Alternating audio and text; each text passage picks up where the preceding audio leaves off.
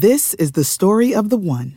As head of maintenance at a concert hall, he knows the show must always go on. That's why he works behind the scenes, ensuring every light is working, the HVAC is humming, and his facility shines. With Grainger's supplies and solutions for every challenge he faces, plus 24/7 customer support, his venue never misses a beat. Call quickgrainger.com or just stop by. Grainger, for the ones who get it done.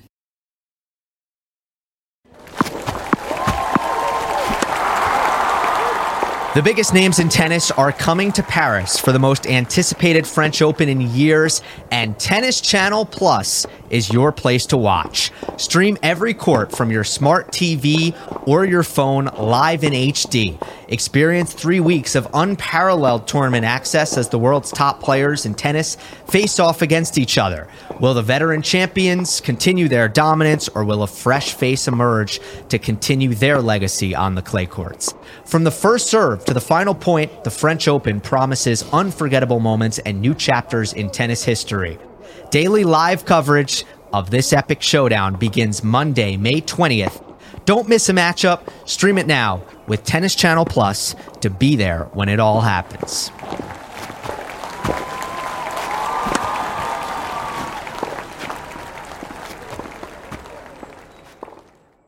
Welcome into another episode of Believe in the ATP Tour. I'm your host, Jacob Sersosimo, and you're listening on the Believe Podcast Network, the number one podcast network for professionals.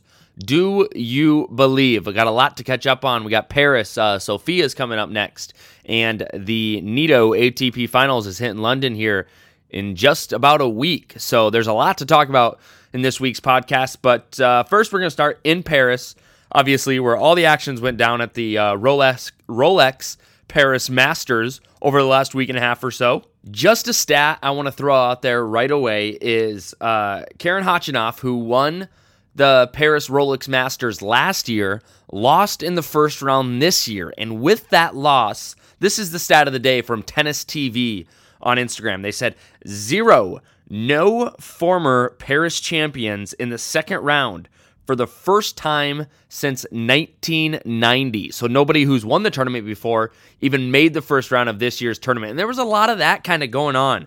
A lot of upsets, not as many upsets as some prior tournaments, but nevertheless, there were some good upsets that happened in this Paris tournament, including one that should have caught everybody's eye because the way that he was playing coming into this was very surprising, and that Stan Wawrinka ended up beating Andrei Rublev. Now, if you've listened to any of my last podcasts, you know that Andrei Rublev is having an unbelievable 2020. I mean, he's won 5 ATP titles this year, and he just come off another win and another. Like, he's playing so well this year, and he was my obvious pick to win this Paris Rolex Masters.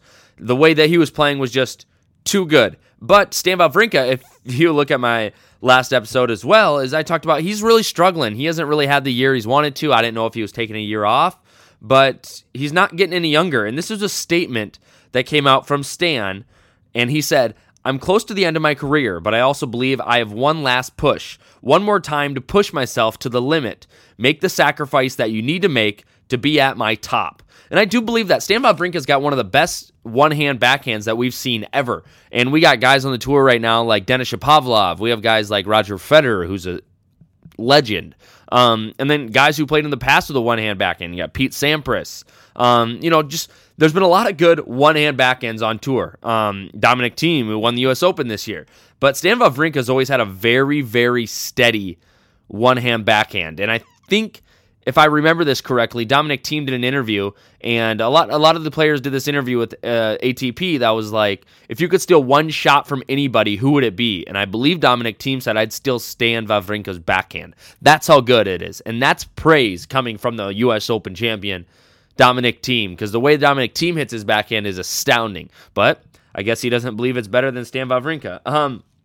Stan Wawrinka has one of the smoothest games, a very smooth and underrated serve, I believe, but he has played well his entire career. It's been overshadowed a little bit by Roger Federer because they're both Swiss. They're both from Switzerland. Ugh. Got my words twisted up there, but they're both very good players from Switzerland, and the problem is he's never been able to get over that hunch of Roger Federer, and neither has really anybody else until Rafael Nadal got to 20 now. But the way that Stan Wawrinka plays is one of the smoothest on tour, obviously, and if he can really get back to his top, he's going to be a dangerous man on tour for these last few years of his career, the way he makes it sound. Some other upsets that happened at the Rolex Paris, or the Paris Rolex Paris Masters. I always get that mixed up. Diego Schwartzman made it far in this tournament. Medvedev made it far in this tournament. I want to talk about Raonic. Raonic made it very far. Berrettini lost second round to Giron, and then Raonic ended up making it all the way to the semis, where he would lose to the champion, Daniil Medvedev. Some other good players that made it far in this tournament. I thought Pablo Carreño Busta was going to beat Rafael Nadal. He beat him in the first set 6-4, barely lost the second, and that was kind of the camel that broke the straw's back, or the straw that broke the camel's back, the other way around on that analogy there. If you're listening worldwide, you probably never heard that before. It's a straw that broke the camel's back. It's kind of like the last thing that kind of made something happen. Rafael Nadal ended up making it to the semis, where he would lose to Alexander Zverev. Zverev really impressed me this year. Zverev is one of those guys in the past, which I've talked about this in prior podcasts, that, I just never thought he could get over the hump. He didn't fold under pressure, but he always got really tight. And for him to make it not only to the U.S. Open Finals, but play well in other tournaments, I think it's given him the confidence to play in these big-time matches. And that's what you saw when he played Rafael Nadal in Paris. Is he beat Rafael Nadal 6-4, 7-5, straight sets, win against arguably one of the best players to ever play the game. Then we moved to the final. It was a tight final. It really was. It was 5-7, 6-4, 6-1, kind of the same thing that happened to Carreño Busta against Nadal, but Zverev came out flying. It was a tight, close first set that ended up going to Zverev, and then it went Daniil Medvedev, both the second and the third set. My most surprising takeaway from this entire tournament, Andrei Rublev lost to Stan Wawrinka in the third round. I couldn't believe it. I saw that when it happened, and I could not believe that he lost. I mean, the way Rublev has been playing lately is unbelievable, and it actually got him a spot in another tournament coming up that I'm going to talk about later on in this show. This is something I don't really talk about often on this podcast, but I'm going to give it a rip here because I think it deserves some shine. Doubles in Paris. The winners are Felix Auger-Aliassime, FAA from Canada, and his partner, Hubert Hurkacz, the Polish. And they ended up winning against Bruno Soares and Mate Pavic. The only reason I know that Bruno's name is because he's been on the doubles mat forever, and he's really good on the doubles side. But the fact that FAA and Hurkacz won this match, I think is a little surprising because they're both very predominantly singles players, playing against a very solid doubles team, the 2 seed in this tournament, and they had to win some good matches to get there. I mean, they had to beat the Robert Farah and then his partner, Zeballos. Used to be the Colombians, but something happened there, and they're not anymore. But FAA and Hurkacz won this match in the third set super tiebreaker. And what's surprising about this is they saved 5 match points to win this. And if you watch the highlights or even watch the match, you saw that the way they saved these match points was incredible, and the wheels just kept coming off the other team. And doubles is one of the most fascinating things to watch in sports in general, just because of how fast everything happens, but especially it's one of the most interesting things to do and watch in the sport of tennis. If you ever go to a Grand Slam or a smaller tournament, I urge you to watch doubles, because the doubles at the professional level are stupid good, and the hands are really good. The way that they play the game, the high level tennis, it's all really, really good. But I wanted to touch on that. FAA and Hurkacz, both young guns in the tennis world, get a win in Paris. That's a Masters 1000 dub, and no one's ever going to know if it's singles or doubles if you put it up in your house, because it's going to be a sweet trophy to have in that trophy case. One more thing back to the singles. In Paris, Daniil Medvedev obviously won that. It's his third Masters 1000 win, and this is something I also want to talk about, is because Medvedev hasn't had the great year that he had in 2019, right? Like, he's had a good year, but he hasn't had a great year. And you remember last year he came onto the scene and he was phenomenal, right? But he hasn't had a great year like he did last year. He just hasn't made the finals. He hasn't won the matches. And he even says that in a post-match interview. He says, I don't show much after a match, but I'm very happy when I win matches. He said before the tournament, this is quote right here, in quote, before the tournament, I was not in my best form, playing not so bad with 0 finals this year. I was complaining to my wife like, oh my God, I don't have the level.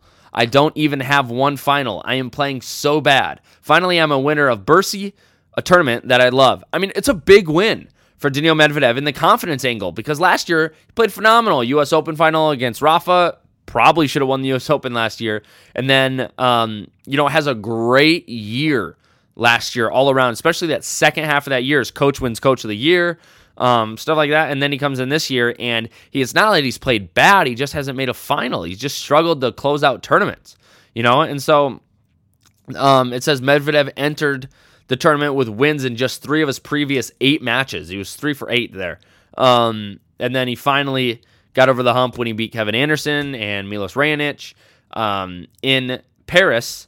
And then Medvedev goes on to say, I was playing really good this tournament. After the first set, I could have given up because Sasha was serving so well and he was playing so well, but I just tried to stick in there and play there. And at one moment, I raised my level higher and higher and started to put pressure on him, and it worked. It broke his level a little bit. And Sasha Zverev has had an incredible year, too, and has played really well. So for that win on Daniil Medvedev's plate has got to be just a confidence booster going in to the Nitto ATP Finals, which is happening on November 15th. We can talk about the Nitto ATP Finals. I was going to let that sit for a little bit longer, but might as well get into it now. The Nitto ATP Finals is on November 15th until November 22nd, and the field is set. Djokovic, Nadal, Thiem, Tsitsipas, Medvedev, Zverev, Rublev, Schwartzman. Now, if I just said all these guys' last names and you don't know who these guys are, I highly recommend starting to know these names as household names in the sport of tennis. Djokovic and Nadal should be. Thiem definitely should be. Tsitsipas, Medvedev, Zverev are probably on their way to be household names in the sport of tennis. And then Rublev and Schwartzman are kind of up-and-comers, not necessarily super young, but getting the job done and started playing really, really well here in 2020. I'm jacked up about the Nitto ATP Finals. I think it's going to be a great turnout. I think all these players are playing at the top of their game. There hasn't been that much tennis in 2020, so they really have something to prove, right? And with Novak Djokovic just getting the year-end number 1, I think Nadal's out to prove that, no, you might be the world number 1 at the end of this year in 2020, but I'm still a better player than you. And I think a lot of players are like that. And with these young players getting such an opportunity at the U.S. Open this year, is really giving them confidence. The way Schwartzman already beat Nadal on clay. Rublev's won 5 ATP Finals this year. Tsitsipas is the reigning champion of this event. Zverev and Thiem played in the U.S. Open final, and Medvedev's coming off a Paris victory. So I think the 8 players in this are phenomenal. The only person I'd love to see in it is Roger Federer, but obviously everybody knows what's going on with him. He's had a couple injuries this year, and he decided just to wait out until 2021, whether that's whether that decision was injury-based or coronavirus-based, doesn't really matter. He's just taking a year off. He did tweet and put it on social media the other day that he is getting back into practicing, and he's, just said back to work. So good to see him back on the court. A lot of good things are going to happen, I think, next year for him, and kind of looking for one more major championship by Roger Federer. Really looking forward to that. Hopefully it happens. But the Nitto ATP Finals, I think it's going to be a great event. I think every year everyone wants to go out on top, especially when a world year-end number 1 is already decided. I think that gives even more motivation to other players to be like, you might be the world end number 1, but I'm going to win the hardest tournament of the year. Not necessarily the hardest tournament, but with all these best players here, I'm going to win this tournament right here. I'm going to win this event. And to say you won the ATP Finals is obviously a huge step in people's career. And I do think that someone other than Djokovic and Nadal is going to win this tournament. Now, I might be getting into my predictions next week on the pod, but you heard it here now. I do not think the big 2 in this tournament, Djokovic or Nadal, is going to win this tournament. I want to move forward to Sofia. Sofia is a tournament coming up here that has already started, actually. And there's some good players in it. I just want to touch on it briefly. I don't want to say that much about it. But I mean, let's look at Denis Shapovalov's 1 seed, Felix Auger-Aliassime's a 2 seed, Alex de Minaur is a 3 seed, Struff is the 4, and then Millman's in it and Cilic is in it. I think the biggest thing to look at here is Chapo and FAA and de Minaur are the top 3 seeds. Hopefully one of those can come out with a victory, and so we can get some young winners here, but it is a ATP 250, so it is some points in Bulgaria, but not enough really to write home about. But for these guys who aren't playing in the Nitto ATP finals and just trying to get better, obviously you're going to try to play in a tournament just to kind of get your more wins under your belt, if that's the best way to put it. Last thing I kind of want to touch on here is, like I mentioned, Novak Djokovic is the year-end number 1. He is tied for the most times of ending the year at number 1 with 6, with Pete Sampras.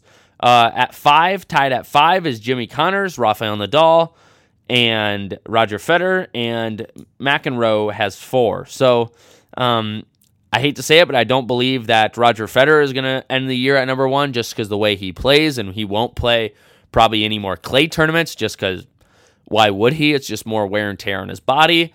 I do see Djokovic maybe running away with this award. He might have the most year-end number 1s at the end of the day because the way he plays and the way he competes is a year-end number 1 type style. And I think he has the tools to get as much points every year and end every single year number 1. Thanks for listening to this week's podcast. You can reach out at Believe if you want to sponsor me. I put it in there a few times. If you're thinking about sponsoring this podcast, you can reach out at Believe.com. Remember, Believe in the ATP Tour sponsorship at Believe.com. You can reach out to them. Or you can reach out to them at Believe Podcast, both on Instagram and Twitter. Or you can just reach out to me at Jacob Sersosimo on Instagram and Twitter. Or if you have anything you want me to talk about on the show, you think who would be a good guest or who I should talk to, let me know. Hopefully we might have some big things coming on this podcast come the new year. Just keep that in mind. Nothing set in stone. I'm not promising anything, but I've been thinking a lot lately about this podcast. Once again, thanks for listening. I really appreciate it. Next week on the pod, we're going to talk a little bit about the Nitto ATP Finals, and the Next Gen Finals are also happening, which I didn't really talk about in this one, but we'll get into it next week as well. During this pandemic, everything, please be safe. Keep your family safe. Most of all, take care of yourself, and there's some big tennis ahead before the new year comes around here in a month or two. Thank you for listening to Believe.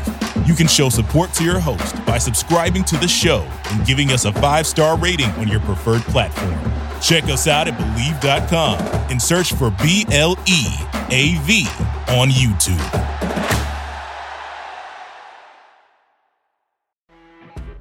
You know when you're listening to a true crime story that has an unbelievable plot twist that makes you stop in your tracks?